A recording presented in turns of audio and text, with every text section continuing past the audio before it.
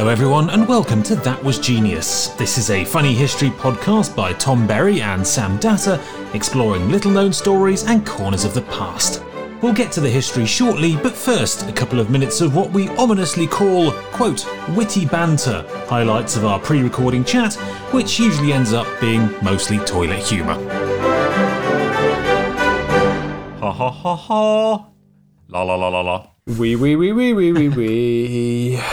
poo poo poo poo poo poo poo. Can't tell them we've got young children. Mine can't even speak yet. You're going to do a poo for daddy. Go on, do a poo for daddy. Poo on, daddy. Yeah, go on. Do a poo on, daddy. How often do you pretend to eat your daughter? Do I pretend to eat her? Yeah. To scare or amuse her, or to scare or amuse my wife? Yeah. Both. I mean, I really put on a show of it for my wife. Like, you know, turn the oven on, stick her in a baking tray, pop an apple in her mouth, or you know, well, she's only smaller shallots. That really only happens once, twice a week max. That's horrible. She likes onion. Yeah.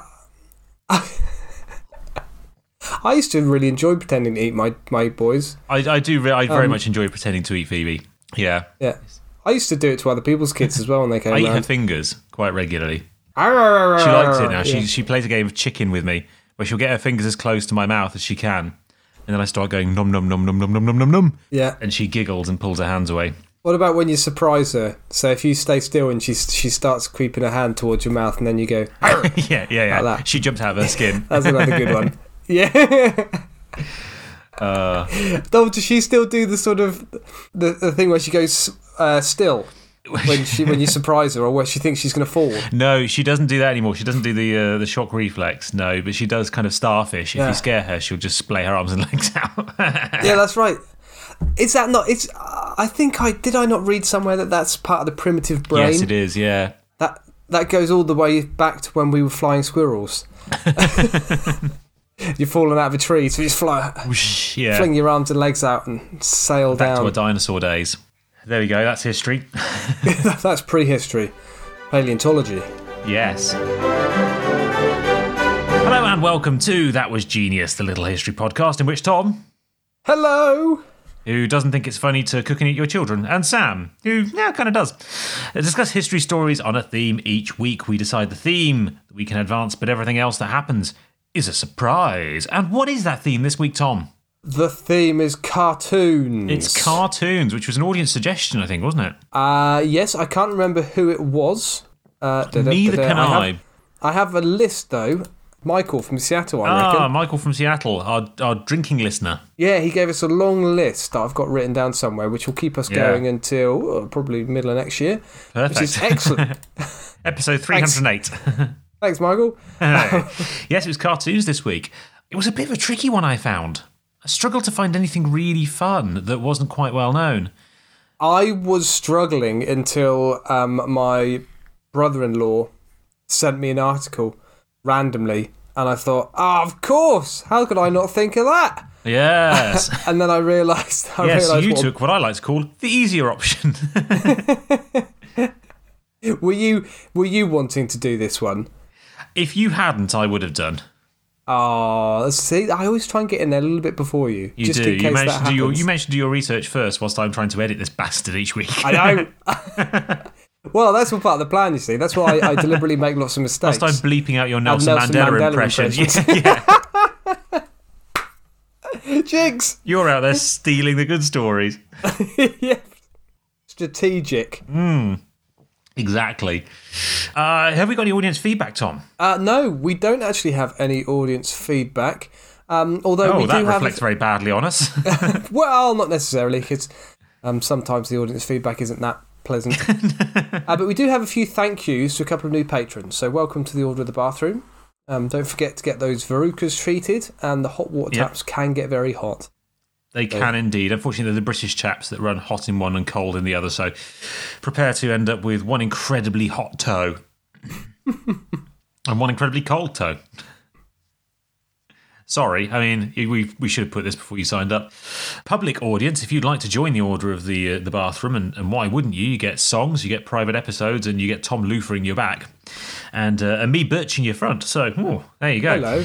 Hello. You can find us at patreon.com/thatwasgenius, where for just £3, £4 or £5 a month, or something in a currency of your choice, you get all of the above. It's wonderful.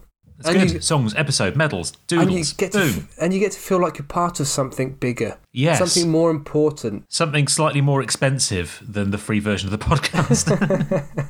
Yeah. Whose turn is it to go first? I'm lost.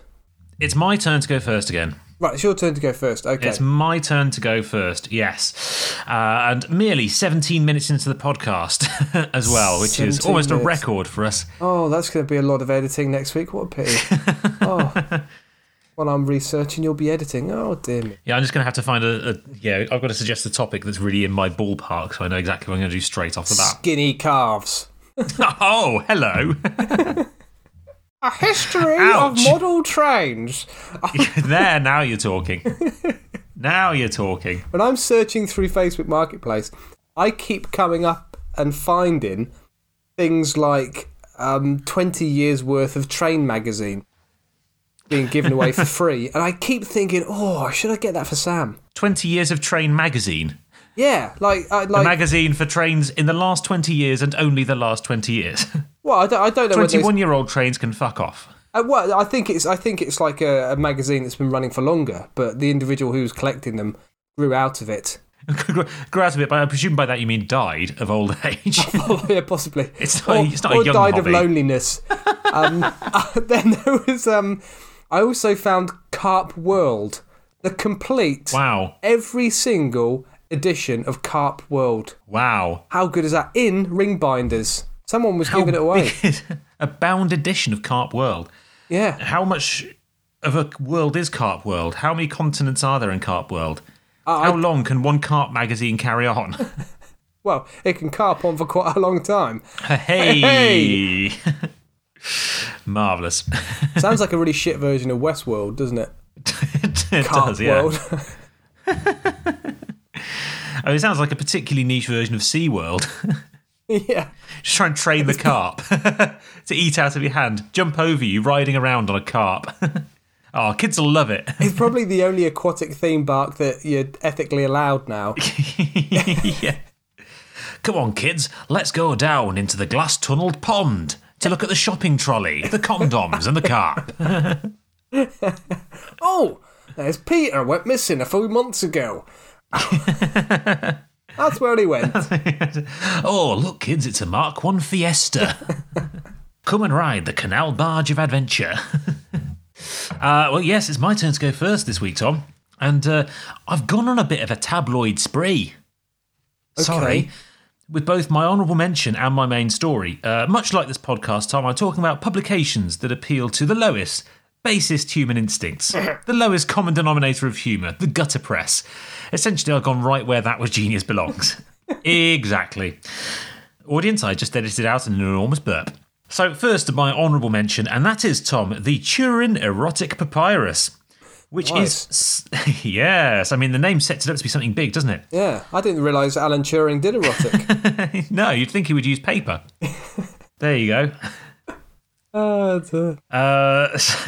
So the Turin Erotic... Just lots of calculations with cocks drawn all over them. So the Turin Erotic Papyrus... Would you like to decipher my bra? Oh.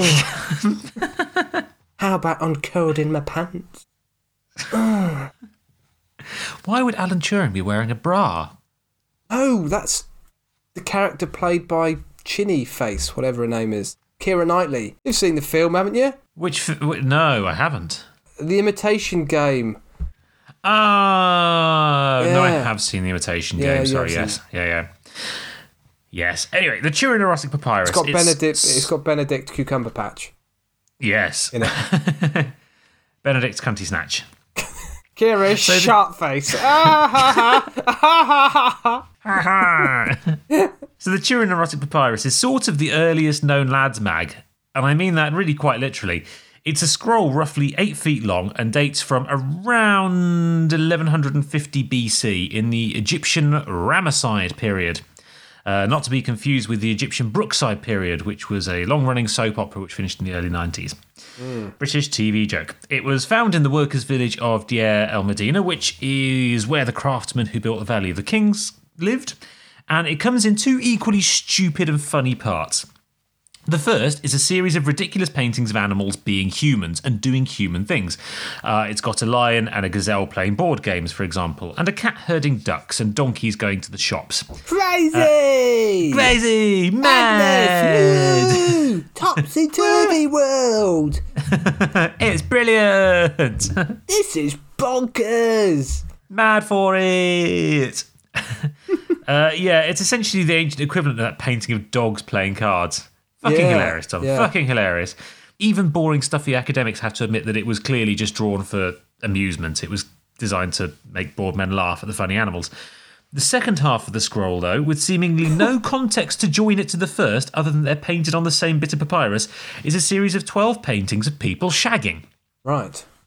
And if you were in any doubt, Tom, that this is meant for entertainment and not instruction, the pattern is still followed in modern pornography today. It is very definitely pornography and not a manual, because the man in the situation is a fat, balding gentleman with an ugly face and an enormous knob, doing unspeakable things to a younger, much more attractive woman, which, as any aficionados of Chrome Incognito mode will know, is very much still the pattern that pornography follows today. It sounds like any 80s or 90s Hollywood film. Yes. Sylvester Stallone getting the girl. Yeah, Kim Basinger, Sylvester Stallone. Yeah. Very much so. So the margins of this papyrus have been scrawled with graffiti, including such saucy lines as, "Come behind me with your love, O son. You have found out my heart. It is agreeable work." Which is essentially just the horny grumblings of some frantically masturbating Egyptian workmen. What's this called again? I'm going to look. Can I find this on Google? I feel like I need to visualise it as you're talking. You can, but it's in very poor condition. I bet it is. Pages found in glued a bush together. in a children's playground. Yeah, found in the forest outside, yeah. Beside a few empty cans of Carling. Yeah. So, as they tend to do, academics have removed all the fun from the papyrus by hugely overanalyzing what is essentially some badly drawn erotica and animals behaving like people. But the consensus among such boring academics seems to be that whilst it was just created for shits and giggles, the first section was intended to lampoon poor people doing poor people things as being no better than animals. Whilst the second erotic part was funny because it showed people performing acts which no decent person of the higher orders could or would. And apparently, Tom, it wasn't supposed to be sexy. So we'll just have to presume the fact that it was found crumpled with several dick-shaped holes in it and stuck together in places was because someone spilt soup on it, Tom. Clearly, they just spilt soup on it. Yeah, just happened to be dick soup. Well, they were eating their soup, watching Saturday Night TV on the sofa, and yeah, absolutely, it's completely not fell on their definitely dick. Not jizz. I can see someone has sort of traced the lines because it is in dreadful condition, isn't it? But you're right. It is, yes, and I'm so glad that someone has traced the lines. And he is a very ugly man, isn't he? He really is, yes, Right, with an enormous throbbing dong. He does have an enormous dong, yeah. Yes. Anyway, in a similar vein, so to speak, my main story today isn't the first Lads Mag, but the first proper tabloid newspaper, Tom. I'm going to be talking about the Illustrated Police News, which was a weekly periodical published from 1864 to 1938, so in a fair old run, which delighted audiences with beautifully and incredibly gorily illustrated stories of the macabre, the dastardly, and not a few buxom ladies in their knickerknackers, Tom. The paper grew out of the Penny Dreadfuls, which I think we've mentioned in this podcast before. Yes. So the Penny Dreadfuls were comic books which told the stories of murder and robbery from the 1830s onwards. They were hugely popular, priced at a penny to keep working class people, engaged, as they told the story of, for example, Dick Turpin over a number of weeks. They were a bit like a kind of a slightly gory version of the naff magazines you get now, where you can pick up a bolt or nut every week to make your own model of a Saturn V rocket over the course of a year. I'm trying to think what famous sort of horror story was actually created in those penny What did you call them? Penny Dreadfuls. Penny Dreadfuls. I wanted to say Penny Gaffs, but they were theatres. Was it Jekyll and Hyde? I think Jekyll and Hyde was possibly a Penny Dreadful. Yeah, there you go. Yeah, but basically you had to buy it every week to get the full story. Every week, get a different part of a hung, drawn and quartered traitor. Pick up part 1 and get the foot of a Catholic to start your collection. Collect all 50 to build your own executed criminal. First edition a penny, all other editions £35. The Illustrated Police News was also influenced by an annual called the Newgate Calendar, also known as the Malefactor's Bloody Register. Sorry, the Newgate Calendar. It was named after Newgate Prison. I genuinely thought you said New Gay Calendar. Newgate Calendar, or the Nougat Calendar. Or the Nougat Calendar, yeah. Strawberry Nougat. Oh, look at that one. So it's the Malefactor's Bloody Register. It was a collection of gory stories about the executed criminals of the past year, and it was put out annually in association with Newgate Prison. And amazingly, in the early 19th century, Tom, this was the third most purchased book in Britain. Mug shots of people that had been executed. It was illustrations of, it was illustrations of people who'd been executed along with the stories of what they'd done.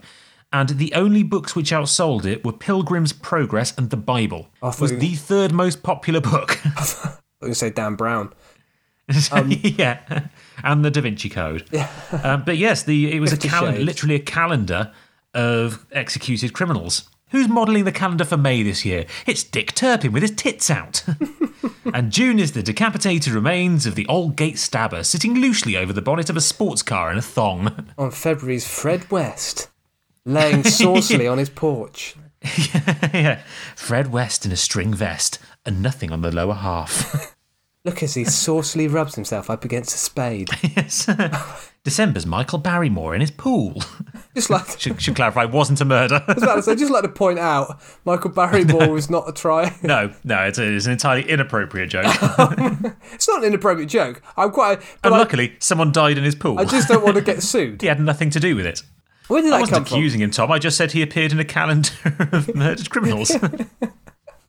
So yeah, the Illustrated Police News was the first weekly paper to satisfy the combined need, or to combine essentially the needs of people to look at scantily clad ladies and read about murders and human tragedy.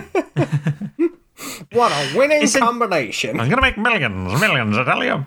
Essentially, it was pure grot, with reporters around the country. They had reporters around the entire British Empire who would read court reports and file the worst, most gruesome stories they could every week, whilst a team of up to 100 artists transformed the stories into horrifically gory cartoons. The paper was founded and run by a guy called Mr. George Purkis. He was a publisher who'd made his fortune selling serialised crime novels and penny dreadfuls, and he saw that a drop in newspaper taxes and the rise of cheap engraving could be combined into something very spectacular.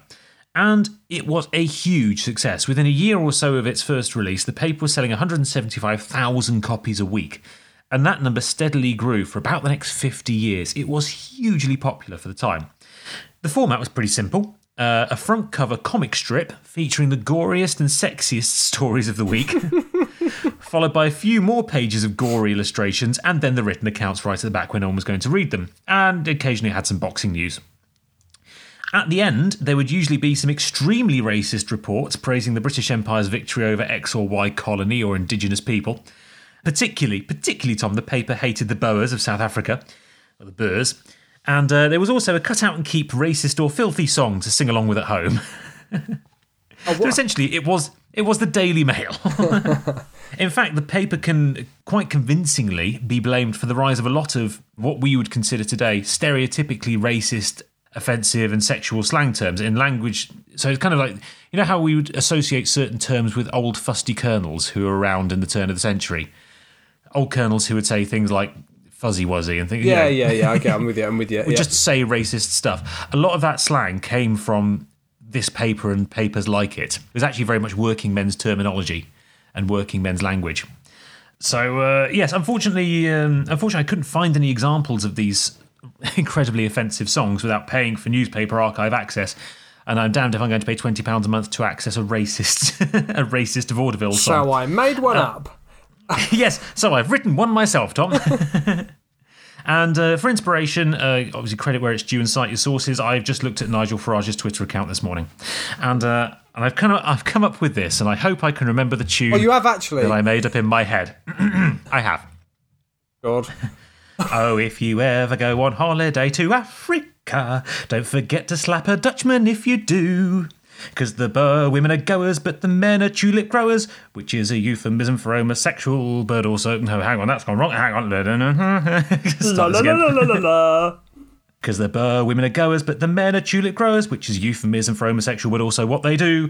Yes, give all Johnny foreigners a damn good thrashing. It's the duty of all Englishmen to hand out brutal lashings from the Himalayas down to Timbuktu. Fuck the funny-looking foreigners and their nasty spicy food. But don't think to save your anger for those who don't look like you. Feel free to batter Bismarck too. Because I don't care for Prussians, and I don't care for Russians, as other Tsar is crying over Crimea. And Napoleon's a phony, so let's stick 'em up to Boney, because the British now rule here and here and here and here and here and here and here and here and here. Oh, let's all go down the Strand, fuck a Frenchman. Let's all go down the Strand. And fuck a Frenchman. Let's all go down the Strand. Bugger a Dutchman. You take from up front, I'll take from behind. We'll high five. Whilst we're doing the bump and grind, let's all go down the Strand and fuck a German. Give all Fritz a British Savoy. Oh, I've got a lovely bunch of insert ethnic testicles. Okay. Wobbling them in an Italian's face.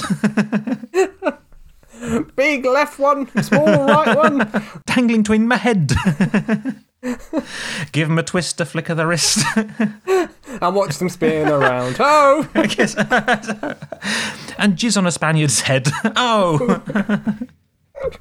Let's all go down the Strand. Spit roast a Chinaman.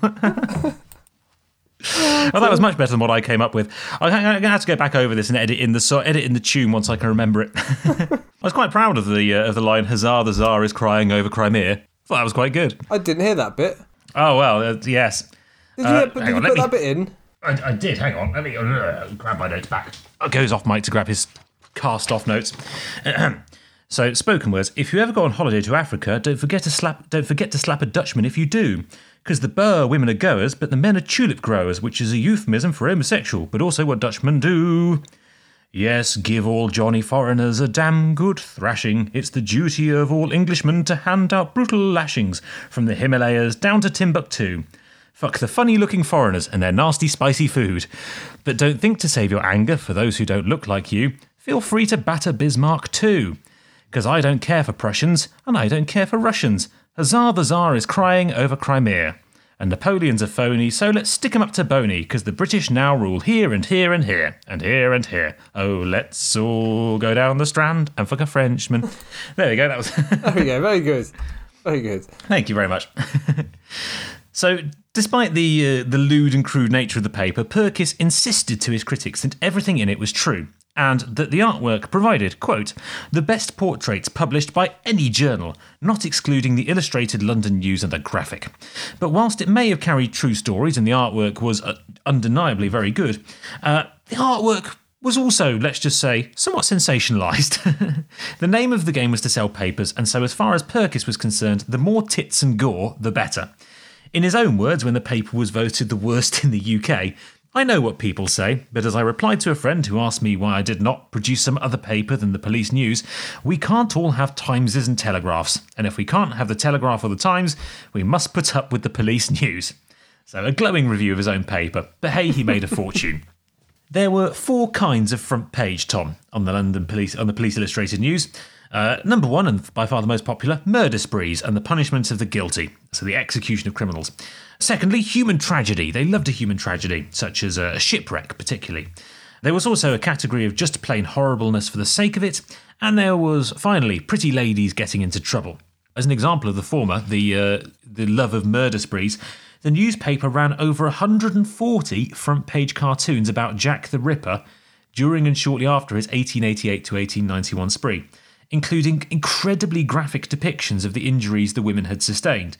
So to give you some idea of the gore, the paper's central image section after the murder of Annie Chapman in 1888 shows a before and after sketch of her body horribly mutilated. Nice. So Here's the prostitute before she was murdered. Here she is with her head stoved in and her throat cut. Ooh. Front page. Surrounding images around this, which were usually related to the story, kind of subheadings if you like, had women showing off their knives in the street, men accusing each other of being the murderer and fighting in the streets. Also, bizarrely in the bottom right-hand corner, just to presumably add some spice and variety, is an illustrated reconstruction of an elephant escaping its cage in a zoo and eating a hyena. Eating a hyena? Yeah, just for variety. Okay. Human Tragedy in the Police Illustrated got a special kind of artistic license. So, for example, on August 27th, 1887, the headline image was of a shipwreck in which 11 survivors got eaten by sharks. Brilliant. When their lifeboat overturned. Brilliant. Exactly. With illustrations of the quite, well, not really graphic, but quite, it doesn't leave much to the imagination, illustration of them being ripped apart whilst a woman is devoured trying to throw her daughter to safety. Why are you doing Mission Impossible? What is Jaws then? You do a better Jaws, you smart ass. Bum bum. Bum bum. Bum bum bum bum bum bum bum bum. It's literally the most recognisable too. Start spreading your fins. Da, da, da, da, and eating some men. You've got to eat the heart of him. Tastes like pork, tastes like pork. Beautiful. There we go. So yeah, it's got an image of a woman trying to throw her daughter to safety as she's being ripped apart by a shark. Horrible. Really horrible. Yeah, it's pretty horrible. But for balance, Tom, light and shade, on the same page, just below it, front cover, again, is an illustration simply entitled Chased by Bees, in which two attractive posh ladies have been thrown from a carriage and are rolling around in the mud being chased by bees. Oh, you're getting muddy. Oh, Act 9. Oh. We must wrestle each other to safety. Wrestle each other to get away from the bees. Oh, my corset has slipped off. Oh, 9. Oh no, I'm all panicked and flustered. I'm so warm, I will take off some clothes. To try and swat the bees of favors. Oh, what is this, a cucumber? I must shove it up my ass. Maybe this is what the bees are after. Maybe they're angry because we slathered ourselves in honey. Maybe this is how we came to be thrown from our carriage. We must use Nutella next time. Instead it will be bears. Yes, chased by wasps. Ach nein, and jelly will not be invented for another 20 years. We will have to use meat jelly from the stock. Oh no. Exactly about that. Beef stock. Yeah, dripping wrestling. Or slap me round the face with the tripe. Yes. Ach nein, it's like pornography set in a northern chip shop. A northern chip shop is pornography for a northerner. I know. Oh, look at the pies on that. Come on, out the wrapping, you. Oh, I'd shove my big leg up her. Gravy train, I'll tell you. Oh, dear. Have a nibble on my pickled eggs. And let me chew your fish cake. No. Chased by Bees leads us neatly onto Pretty Ladies Getting into Trouble. Number 3 in the list of popular headline pages. Sleepwalkers were a favourite because they allowed the newspapers to draw women in their night clothes. This week, brutal murder. Next week, sleepwalking. Going to the fridge. With morning glory. Oh, fridge I don't won't think shut. sleepwalking... Oh, fridge won't shut. Oh, fridge won't shut. Do I need to explain the anatomy of a pretty lady to you, Tom? Well, no, but I'm sure there were a few men, weren't there? I'm just imagining Wee Willie Winky with a Wee Willie Winky. I'm sure there were, but not in the not on the front cover. I'm going to place his candle. I don't think the working men were buying. I don't think the working men were buying this paper to see the throbbing erections of Wee Willie Winky as he spins a candle on his knob. No. It's hula hooping a bedpan off his. Hey, Wee Willie Wanky. Yes. See what I did there? Big Willie Wanky. The clever ones are the best, aren't they, Sam? A bit of wit for the audience. Yeah. Highbrow humour.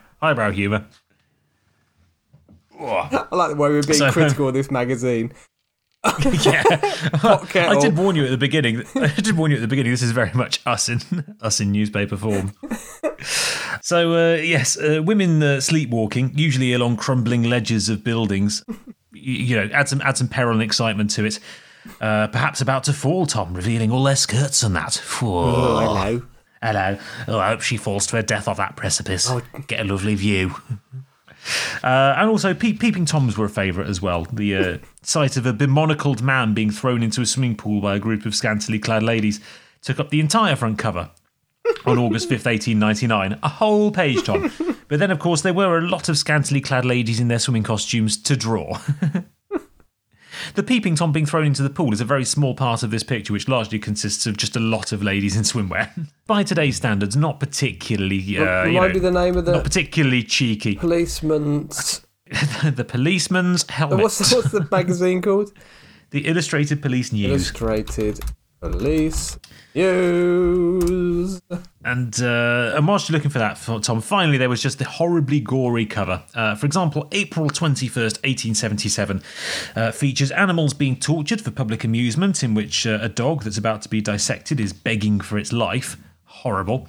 The same cover features some kids falling to their death off a cliff and a man being buried alive. And just for a bit of light relief, it also features a fist fight at a wedding. A smorgasbord of highbrow, cheerful news. God, it is morbid, isn't it? I'm just looking at some of the pictures now. Yes. Crikey. I have to say, though, my favourite cover, not particularly PC, my favourite cover was an illustration of two monkeys fighting each other in a gunfight to the death. I'm looking at... Followed by a picture of the corpses after they both died. It's the story of the century, Tom. The story of the century. It's a scoop. Read all about it. Monkey death fight. Monkey death gunfight. But people lapped this shit up, and whilst the paper eventually descended into little more than race baiting, it was the template, perhaps because of that, it was the template for all modern tabloid newspapers. They still follow the same essential format. Sensationalist headlines, lots of pictures and not many words, fucking cheap, and covertly or overtly racist, sexist, and borderline pornographic. So next time you're reading about Elvis being abducted by aliens, the memory of Princess Diana ruining house prices, or an 80-year-old who's just married an adult movie star, just remember, Tom, it is all the fault of George Purkis and the Illustrated Police News. It is their fault. I don't actually think... And that is my story for today. I don't think it's their fault. So I think it's our fault for buying it. The consumer's fault. Well, I don't buy it. I'll be honest. But it's the consumer's fault, isn't it? If we didn't have cretins... That's my story anyway, Tom. Well, you started off somewhere quite similar to me. You were talking about Egyptian papyrus and strange-looking hybrid animals. Well, yeah, I've got a few of those in my story as well. Oh, shut the fridge door. Shut that fridge door. The beer's getting warm. Anyone who's visited the erection's going down. Anyone who has visited our wonderful website, www.thatwasgeniuspodcast.com, will have seen some peculiar medieval marginalia, namely two naked men putting their fingers up their bottoms. Not as many people think self-portraits of us. Joke that was coming. Sorry. Anyone who's ever followed our Facebook page during the periods when we bothered to post anything will have seen strange depictions of knights fighting snails, princesses falling over ugly green dogs, and naked men putting their fingers up their bottoms. We should really get some more professional photos, Sam.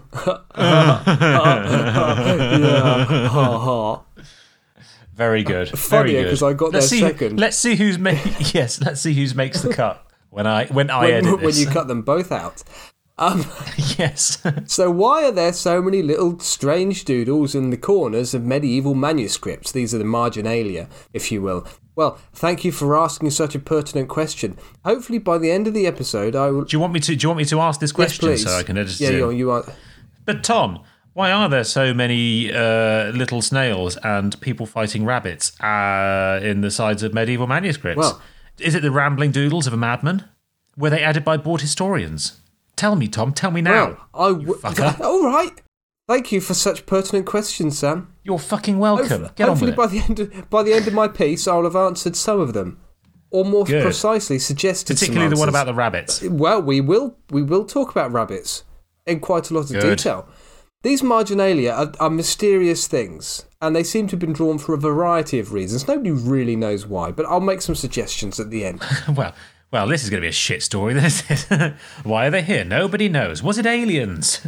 Oh, I didn't think about that. Well, yeah, edit that into your notes quickly. Could have been aliens. Let's start with some examples, just to paint a picture, just for people who haven't seen some of these medieval marginalia. Quite literally. The Galston Psalter, the Galston Psalter, so that's a book of Psalms from the Old Testament. Psalms being songs and poems that were designed to be sung or recited. That's a particular goodie. It's from around 1310 and is from Norfolk. The marginalia are so rude that some of them were actually rubbed out in later years. Oh, really? Let's describe a few. Nice. A group of rabbits arranging a funeral pyre. We don't know who for. A rabbit playing a musical instrument, much like an organ, with the help of a creature that looks a bit like a dog. A knight on horseback encountering a monkey pulling its butt cheeks apart to reveal its red anus. Some strange hybrid creatures, one with the face of a lady rimming the other. Nice. A man with a big cock and balls pulling apart his butt cheeks to reveal his bumhole. A naked bishop telling off a monk for farting. A monkey-lion hybrid sawing a book in half and a man paying a prostitute. Excellent. They were clearly rude to contemporaries, these marginalia. 12th century Bernard of Clairvaux, also known as St. Bernard because he drooled lots and often walked around on all fours with a small barrel of booze round his neck. Very hairy. There's actually no direct connection between the dogs and this saint. There is a connection, it's just not direct. The dogs are... They're not directly related? No, not directly related. What a fart, you're blowing my mind, Tom. The dogs are named after a Swiss travellers' hospice that bred them for rescue work in the early modern period. Ah. And that hospice was called St. Bernard's Hospice. Yes, not to be confused with a Toblerone dog, which is named after a Swiss chocolate. Or the Toblerone rescue chocolate. Yes. That was bred. Yes. In the same hospice. Yes, which has a small dog tied around its neck. But it's very useful for getting into triangular crevices. Yeah, so long as it's not too warm. Well, do you know what? They were actually designed originally, Toblerones, as emergency saws that could double up as a ration. Because obviously they freeze completely solid in the mountains of Switzerland. Yeah.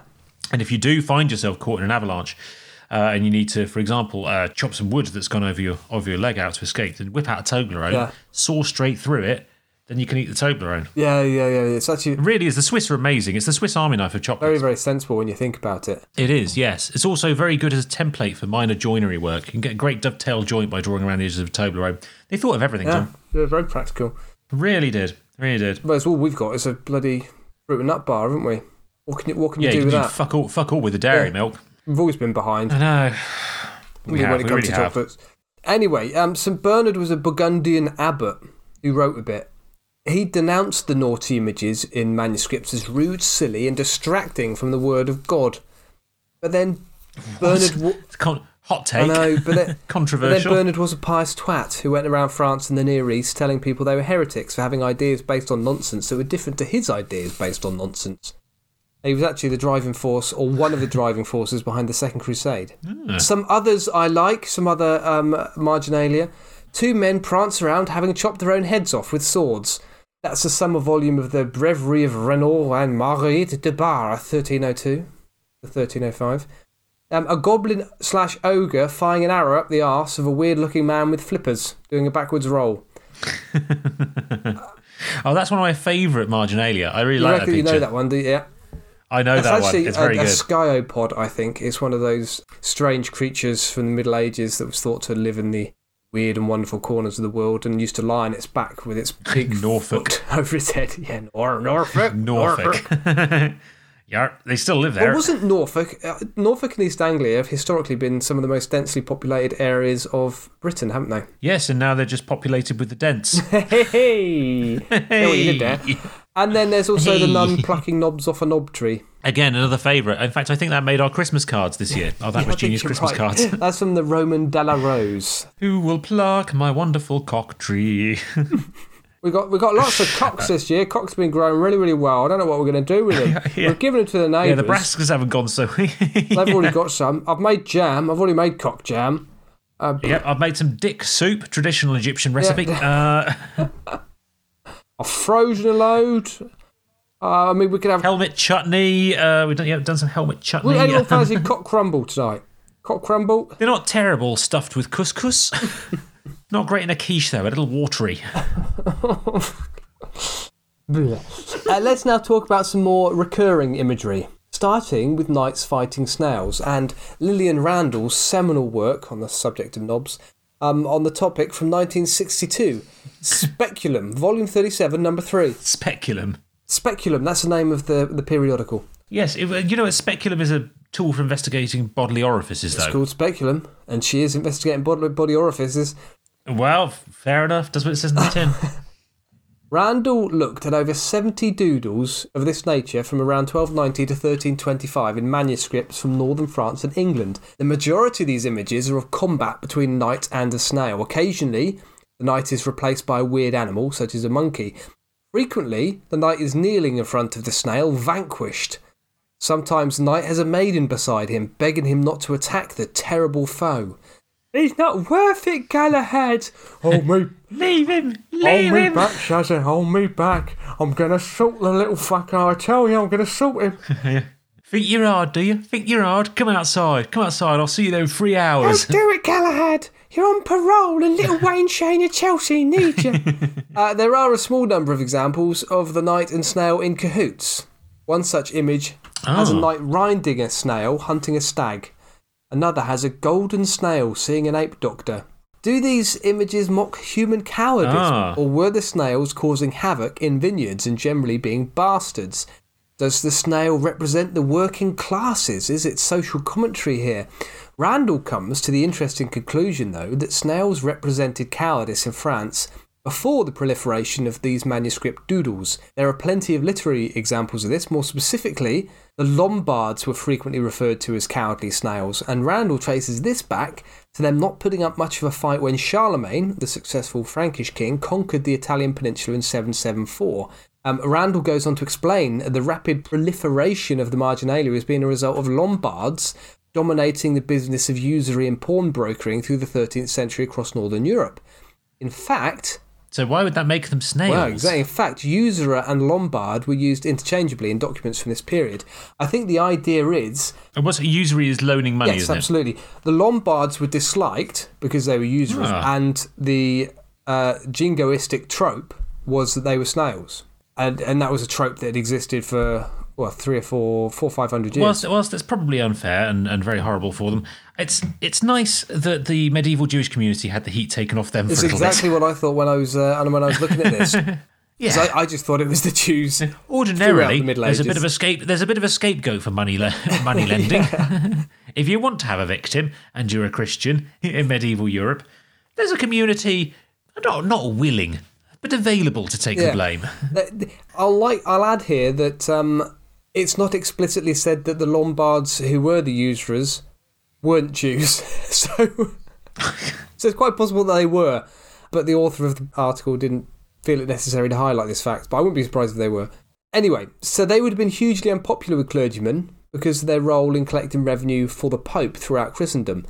So quite possibly these images are popular little digs at the Lombards. Is this where obviously they eat snails, but is this where the reputation of the French as being kind of being snaily comes from? I don't know where that comes from. I reckon Lombardy's not in France anyway, is it? So the Lombards were on the Italian peninsula. Yes, but I think I'm going to come back to the French and snails. I think that's just a modern equivalent. So that's a good modern national stereotype that we use today and we find funny just because it's a trope. We don't find it funny because it's inherently funny. We find it funny because it just is. Anyway, rabbits are also very common. They appear to simply be an example of turning the world upside down. So rabbits are seen doing the hunting. There are pictures of them decapitating tied-up humans with swords. As rabbits will do if given the opportunity. Vicious bastards. Carrying humans... Yeah, don't be fooled by the little bunny tails, Tom, the little furry tails. They're shits. Yeah, and then hello, I'm just a little rabbit. Turn your back for 5 seconds... and they'll be carrying you on their backs, tied up. Exactly. There are some pictures of them lynching hunting dogs. Interestingly, in Manchester... I mean, that's fair. In Manchester Cathedral, there is a misery cord, and a misery cord is a wood carving on a choir stall, I think, depicting rabbits spit roasting a human and boiling his hunting dogs. Interesting. Yeah. So I wonder if this widespread imagery was also a trope, the meaning of which we have lost. much like the Snail and Knights and the Lombards. What makes understanding these marginalia so tricky is that we cannot fully comprehend the iconography of the period. So the snails representing the Lombards is a good example. We can use some modern tropes that would not be obvious to someone from the Middle Ages. For example, sheep being associated with the Welsh and frog legs with the French. I read somewhere that in the 13th and 14th centuries, production of these manuscripts began to shift from monks in monasteries to workshops in cities employing numerous artisans working on the documents. So the doodler also... outshot them to sweatshops. Yeah, it's basically Sports Direct. So the doodler, also known as the limner, was quite possibly different to the person copying out the writing, and there are certain examples of doodlers taking the piss out of the scribes. So what was originally just graffiti on the sides, drawn on by monks for shits and giggles. That was copied later on. Like they had people whose job it was to recreate the graffiti. I'm not 100% certain here, but I did read a lot of the copying of the manuscripts early on was done by monks, so they copied the whole thing, and a lot of the artwork, I presume, was created by the monks as well. And then as the Middle Ages wore on, that switched to workshops where you'd have someone doing the copying of the writing, and then someone do the doodles themselves. So I don't think you'd actually copy the doodles. I think you'd copy the writing, and you'd create whatever doodles you fancied. But the doodles still came. The doodles were still done. There was still someone whose job it was to do the doodles. Yeah, someone was a doodler. Yeah, so that's the limner. And it wasn't just strange little pictures. They were also the floral designs and the elegant letters at the start of a page and all those things. Okay, so they didn't just do the doodles. Yeah. They weren't just drawing the snails spit roasting a Frenchman. Bring in Weird Bob. Yes. Weird Bob. Now just go to town on it. Draw whatever the fuck you like. I met a Lombard in the pub the other day. He's a bit of a twat. Just some snails. I am going to do someone shooting an arrow up a lady's bottom. That takes my fancy today. Don't question my art, you pleb. I had a 30-year apprenticeship for this. I am a master knob drawer. The fuck have you got? Go on, show me your dick tree. Go on. Call that a dick tree? Barely a knob bush. No depth to it, is there? No. No sense of perspective. No. Sort your knobs out. And there are a number of examples of the scribes copying a document and missing a section. The section is then added a page later. And the artist has then got creative and drawn, for example, a man lassoing the missing passage, pulling it back to the correct place.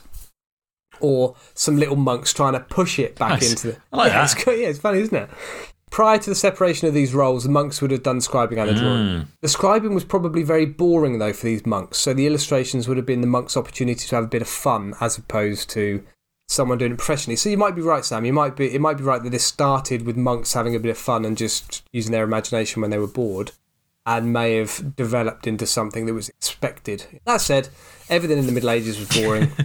Some marginalia are mnemonic devices in a time when books were expensive and would have been read and memorised. Mnemonic, as in pneumonia? As in memory.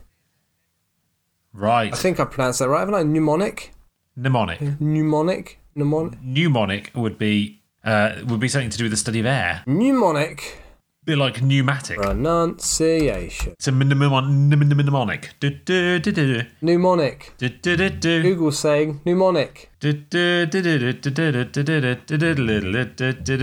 You're wrong. Mnemonic.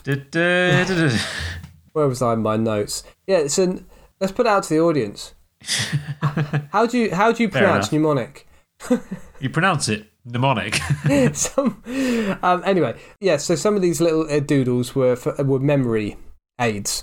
Certain manuscripts have things called manicules, which are just little hands with pointy fingers drawing the reader's attention to somewhere in particular. Yes. Yeah. As with all these marginalia... like a Monty Python-esque hand coming in. Very Monty Python-esque, yeah. Well, actually, Monty Python's art style, Terry Gilliam, was purely inspired by these marginalia, wasn't he?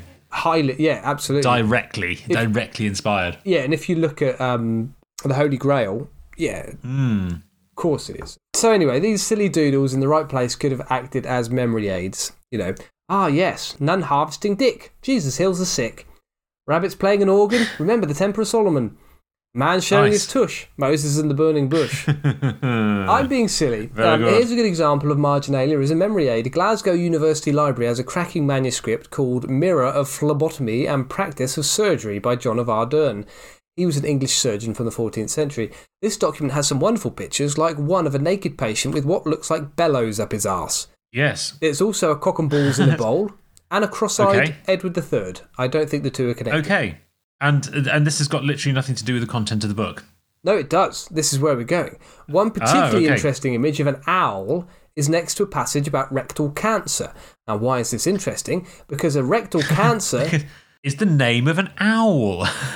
Not far off. Because a rectal cancer could come with a swelling known as a bubo, as in bubonic plague. And the Latin word for owl is bubo. Clever wordplay. Oh. So if you have an owl arse, it's possible you have bum cancer. Yes. Or more, maybe more, I'm looking for the passage about bum cancers. Oh, they're called bubo. Oh, there's a little picture of an owl. That's the bit about bum cancer. Right. Yeah. Okay. See. I'm there. And on other occasions in this document, a penis just points to a particularly interesting, important point. Just a cock. Yeah. Yeah, just a knob. We can get much more complex with our interpretation of these images. They can, much like strange monsters on medieval maps, represent an opposite of reality, an upside-down world, which helps people to understand their world. We know what we are knowing, what we are not. What the fuck?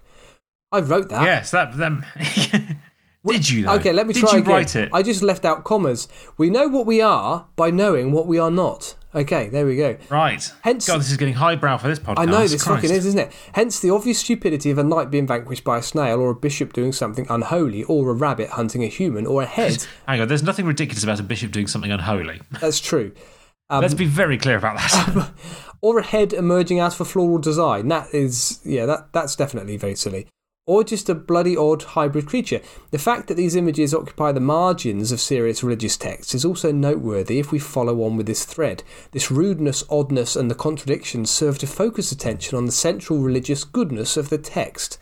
Again, a parallel can be drawn with medieval maps. Is this stuff you've written, or is this a quote from somewhere? No, I've written this. Sam, I am reasonably clever.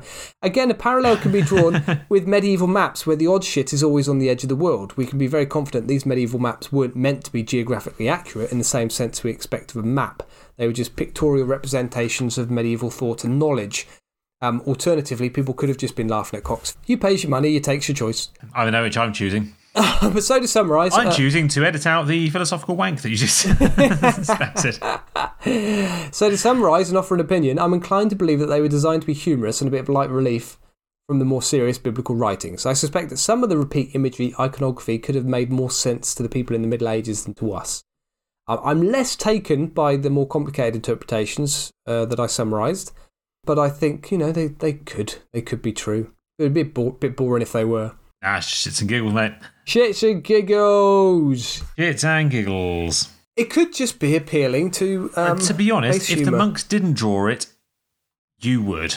A lot of people did. I think there are a lot of good examples of, not graffiti, but the owners of the manuscript doodling in it. Yeah, drawing silly pictures. Precisely. So it might as well be God's own scribes. It wasn't. This was a time before televisions.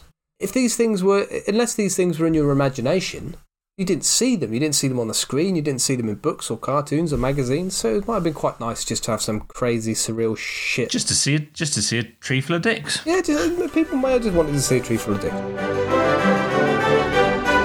Should we think of a topic for next week? I've got a long list. Well, next week is a patrons episode, so it needs to be a list of originals. Oh, Michael's given us so many. Why don't we pluck one of those out? No. Why? No. Why? All right, go on then. Pick one of Mike's for the patrons. Why not? Why? I've given in. You win. Wacky races. Wacky races. Not that's racists. such a good one, though. Races. No, not wacky racists. I think that's such a good one. I think that should be our next public episode. It's a really good subject. It's a really good idea, that one. I think there's lots of fun we can have with wacky races. Patrons. We're going to give you a shit idea. All right, what have you got for me then, Sam? Come on. Have we done Scotland before? No, we could do Scotland. Scotland. Have we not done... We've done plenty of Scottish people, but I don't think we've had a Scotland week or a Scottish week. I did Scottish Wars of Independence. Oh, that was Films Week. It was in a fantastically tenuous link. It was basically just, I hate Braveheart. That's right. Got a problem with that? Here's the Scottish Wars of Independence. Yeah, let's do Scotland for the patrons. Okay, Scotland. We've done Wales before, so let's do Scotland. And yeah, wacky races for the next Public episode. Okay, sounds good. Marvellous. Well, thank you so much, Public, for listening into this episode. If you have enjoyed it, then do follow us on Facebook, because we've got two. We've got a page and a group. The group's probably the better one to follow. That Was Genius, a funny history podcast group. You can also email us, thatwasgeniuscast@gmail.com. And you can become a member of the Order of the Bathroom and get, I think it's about 20 exclusive patron episodes now, as well as doodles for each episode. Songs for each patron tier, blah, blah, blah, blah, blah. That's at patreon.com/thatwasgenius. Right, for our patrons, we will see you next week for a delve into Scotland. And the week after, hello, I'm Billy Connolly. I've got a funny coloured beard. And then the week after that, we've got Wacky Racists /Wacky Races. Say goodbye, Tom. Bye-bye. Bye-bye.